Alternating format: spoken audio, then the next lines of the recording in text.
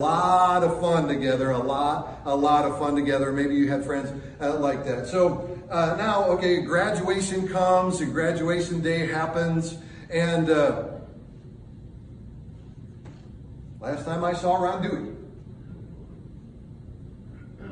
Fast forward with me 25 years. And social media begins to come into play. One day I'm on Facebook. And I'm scrolling down a little bit, and then I get this little thing that shows up in the corner, and I go over. Ron Dewey sent me a friend request on Facebook. I couldn't hardly believe it. Click yes. And then, being old, I was trying to text him right away or message him right away, oh, Ron, how's it going? And then 5 minutes later, he would message me back, it is going good, And finally I just said, what is your phone number? And he gave me, I pick up the phone and called Ron. I said, dude, how's it going? Awesome, and it's so good to hear your voice. It's so fun, and we started talking about the old days and, taking the bleach out and doing bleach burnouts in the parking lot behind the school and all these things. It was so fun to talk. But about 15 minutes into the conversation, Ron goes, oh, you remember John Smith, right? I'm like, John Smith, I don't think I remember him, and then what about Sally so-and-so? She was in our class. I was like, oh man, I just don't remember that one. And then he starts telling me about his kids, and I'm telling him about my kids. And about 20 minutes into the conversation, it was very, very clear. A long time ago, Ron Dewey and I were really, really close, and we were really, really good friends. But we hadn't hung out with each other for a long time. Come to find out, we just really don't know each other very much at all anymore.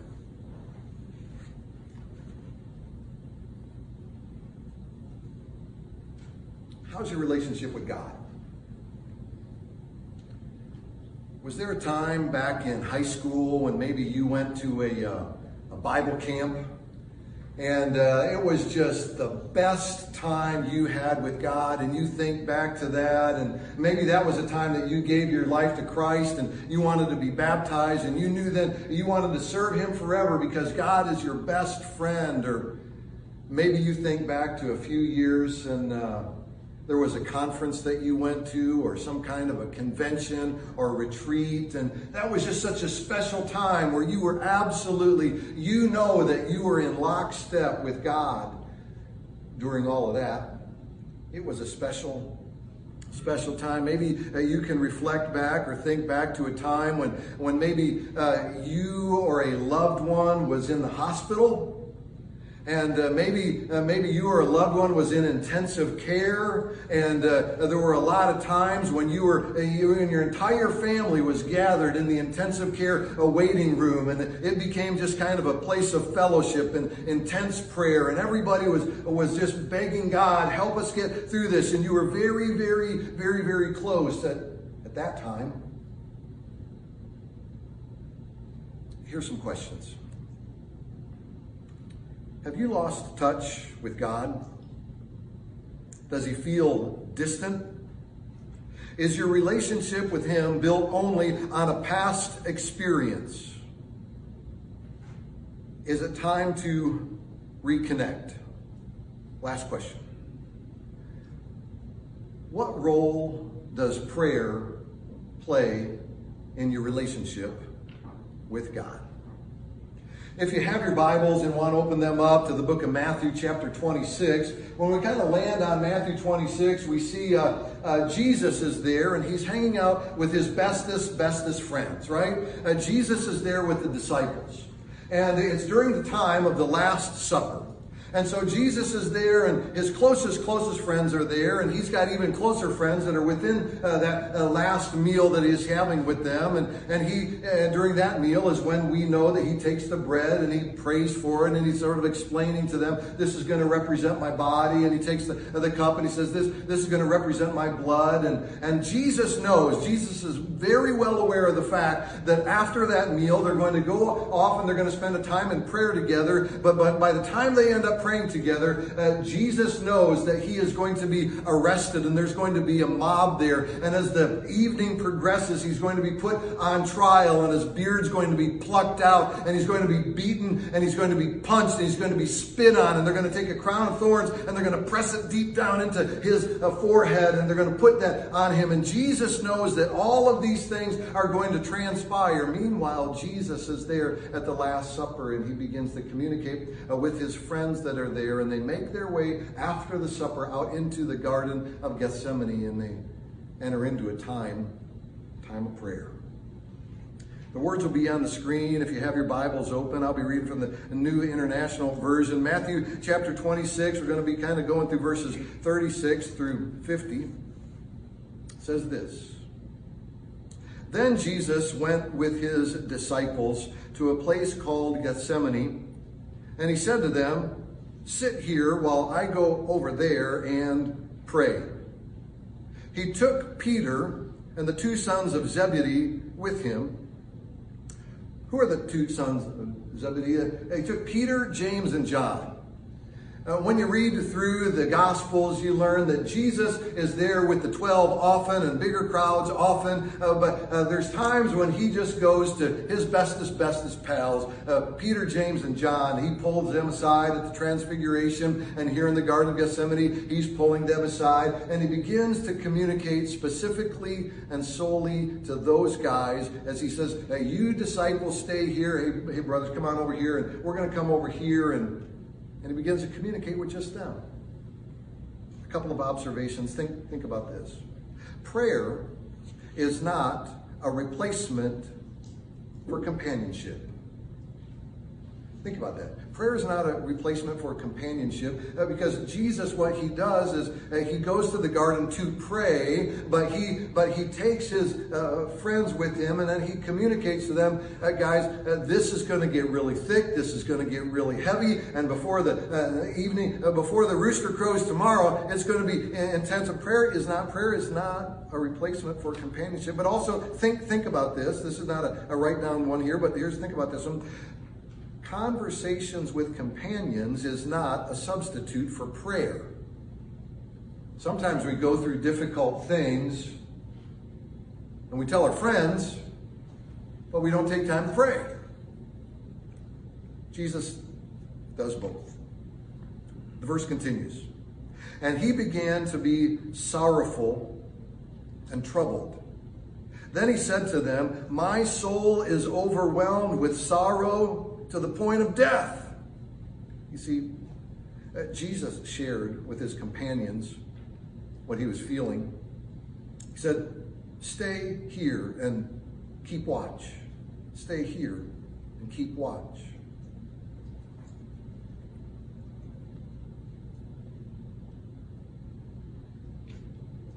Stay here and keep watch with me. And now watch as he leaves and he goes to a time of prayer. Going a little farther, he fell with his face to the ground and prayed, my Father, if it is possible, may this cup be taken from me. Yet not as I will, but as you will. Jesus shared with his friends, but also Jesus entered into a time of prayer. So if you have a bulletin there is the outline, and I want you to write this one in the first spot there that's available and write this down. Prayer is communication with God. Prayer is communication with God. That's what Jesus desired to do, is go into the garden and begin to enter into a time of communication with God. Prayer is communication with God. The story continues as Jesus is in the Garden of Gethsemane. In verse 40 it says, then he returned to his disciples and found them sleeping. And he says this, could you men not keep watch with me for 1 hour? He asked Peter. there is clearly an assumption from Jesus to his closest friends. What, you guys can't pray for an hour? There's an assumption that Jesus' friends are friends. You can pray for an hour, right? I mean, who can't pray for an hour? You guys are my friends. We know. And so there is an assumption there. You should be able to pray for an hour. And then he says this. He says, watch and pray. Why? Watch and pray so that you will not fall into temptation. The spirit is willing, but the body is weak. Jesus knew the situation that they would be going into after they left the garden and all of those events that would took place. And here's something else. Jesus wanted them to be proactively defensive against Satan's attacks that were going to be coming. Jesus wanted to pre-strengthen themselves before they entered into the battle. That's what Jesus wanted for them. Because here's what we know about Satan. Satan's sneaky. And Satan is deceptive. Watch and pray so that you will not fall into temptation. Here's what we know.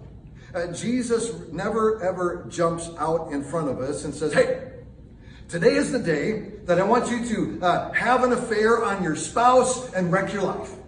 Today's the day. Satan never jumps out in front of you and says, today's the day I want you to get drunk and do something really, really stupid. Satan never says that. He says, today's the day you're going to steal something. Maybe you'll get caught. That'll wreck your life.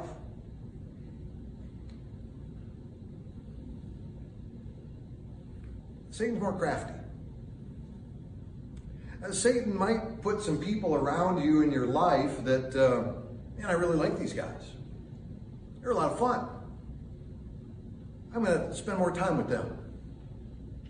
Oh, well, they seem to enter into some behavior, and it doesn't really seem to mess up their life, and so maybe I can kind of enter into that behavior too a little bit, and maybe I can go a little farther into that behavior, and all of a sudden you're at this place where you're looking in the rearview mirror going, man, how did I ever get here? Jesus says, watch and pray. Watch and pray. Write this down. Prayer is communication with God. Write this down. Prayer is fortification for God. Prayer is fortification for God. The story continues in verse 42, and it says, he went away a second time and prayed, my Father, if it is not possible for this cup to be taken away unless I drink it, may your will be done. What did Jesus do? Jesus prayed out loud. Jesus prayed out loud in front of his friends that he was struggling to be obedient to the Father. Father, if there's another way, I'd sure like it. I will do what you want me to do, but if there's another way, and Jesus was wrestling, what do I do here, God? And he prayed out loud in front of his friends. God, help me to be obedient to you. Now, think about that.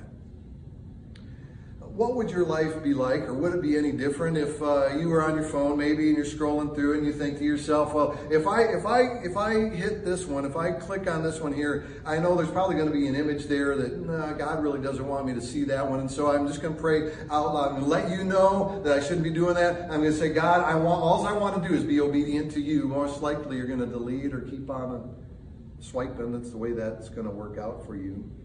There's somebody, I really want to give them a piece of my mind. Do you know what they did with me at work? And I'm going to go in there and I'm going to let them know right now what's going on. And God, all I really want to do is be obedient to you, because what I am struggling with, God, is this thing. And I want you to know that I'm struggling with it, God, because all I want to do is be obedient to you. God, did you read what they said? I'm going to reply to that right now, and I'm going to give them a piece of... I'm going to let them know. There's something that I want to do, God. And the way this kind of works out for me, and that Kyle Edelman kind of illustrates it, hey, you're over here. And this is the side of life that I get to live my life, and God's welcome to everything I do, but there's this door. And so I'm just going to kind of open the door, God, and I'm going to go on this side of the door. I'm going to close that door, God, and you just stay over here, and I'm going to stay over here, and I'm going to do what I do, and I'm going to go into that meeting, and I'm going to conduct myself this way, or I'm going to do this in private where nobody can see me, and God, you stay on that side, and I'll be on this side, God, and then I'm going to, after that's all kind of taken care of, I'm going to come back through this door, and I'm going to just get, oh, God, God's good, right? You know, and everything is kind of over here, and we kind of compartmentalize these things, and here's Jesus, and he's just like, man, if I am wrestling with it, I am going to just let God know. Let my friends know too. Not holding anything back. So write this down. Prayer is communication with God. Prayer is fortification for God, and prayer brings adherence to God. Prayer brings adherence to God. The story continues, verse 43. When he came back, he again found them sleeping because their eyes were heavy. So he left them and went away once more and prayed a third time, saying the same thing. Saying the same thing. So let's try this again. I'm going to say this, and then you're going to saying the same thing. Saying the same thing. Jesus went back and prayed a third time, saying the same thing.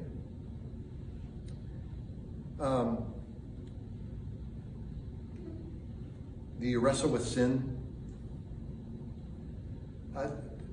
Do you ever have to pray, oh, dear God, this again?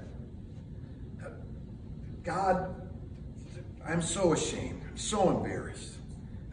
I know I shouldn't. Why do I? Oh, God. You realize here there's absolutely no evidence whatsoever that Jesus was ashamed that he had to go back to the Father and say, I'm wrestling again, God. I'm wrestling again.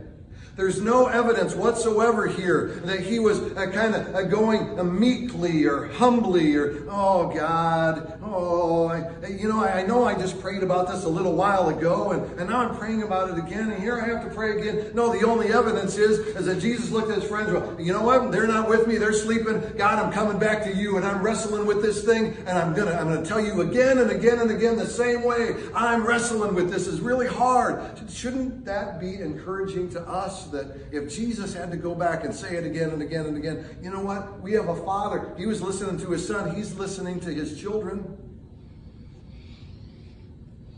Write this down. You see, prayer is communication with God. That's what it is. It's fortification for God. Prayer, it brings adherence to God, and prayer is reliance on God. You say, I don't know what else to do. So, Father, I come to you. I come to you. Concludes, verse 45 to 50, he says, Then he returned to the disciples and said to them, Are you still sleeping and resting? Look, the hour is near. The Son of Man is betrayed into the hands of sinners. Rise, let us go. Here comes my betrayer. Then Jesus went off to face the cross, fortified in prayer. In conclusion, 2 action steps that I think we can take to bolster our relationship with Jesus and God the Father. 2 action steps that we can help better connect with Jesus is this. Write this one down. Number 1, make time to pray.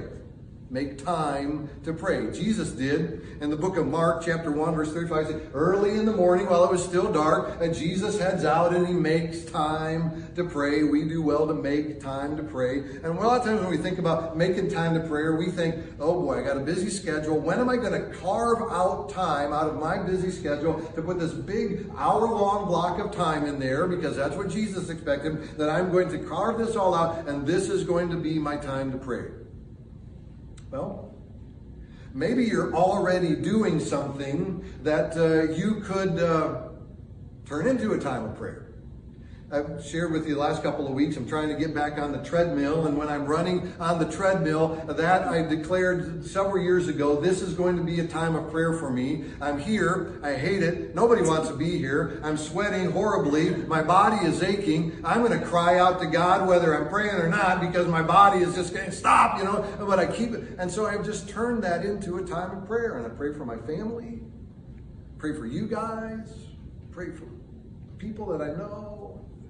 It's a time of prayer. And so I don't know what your yard is like, but anybody spend a long time on the lawnmower? Do you have a big yard and you're out there the whole time? Could you turn your lawn mowing time into a time of prayer? And maybe you have, a little list, and you just kind of tape it right to the steering wheel. And while you're going around, they hit the roses there, but I want to make sure I'm on time. And you just turn that into a time of prayer. What else are you going to do? Turn it into a time of prayer.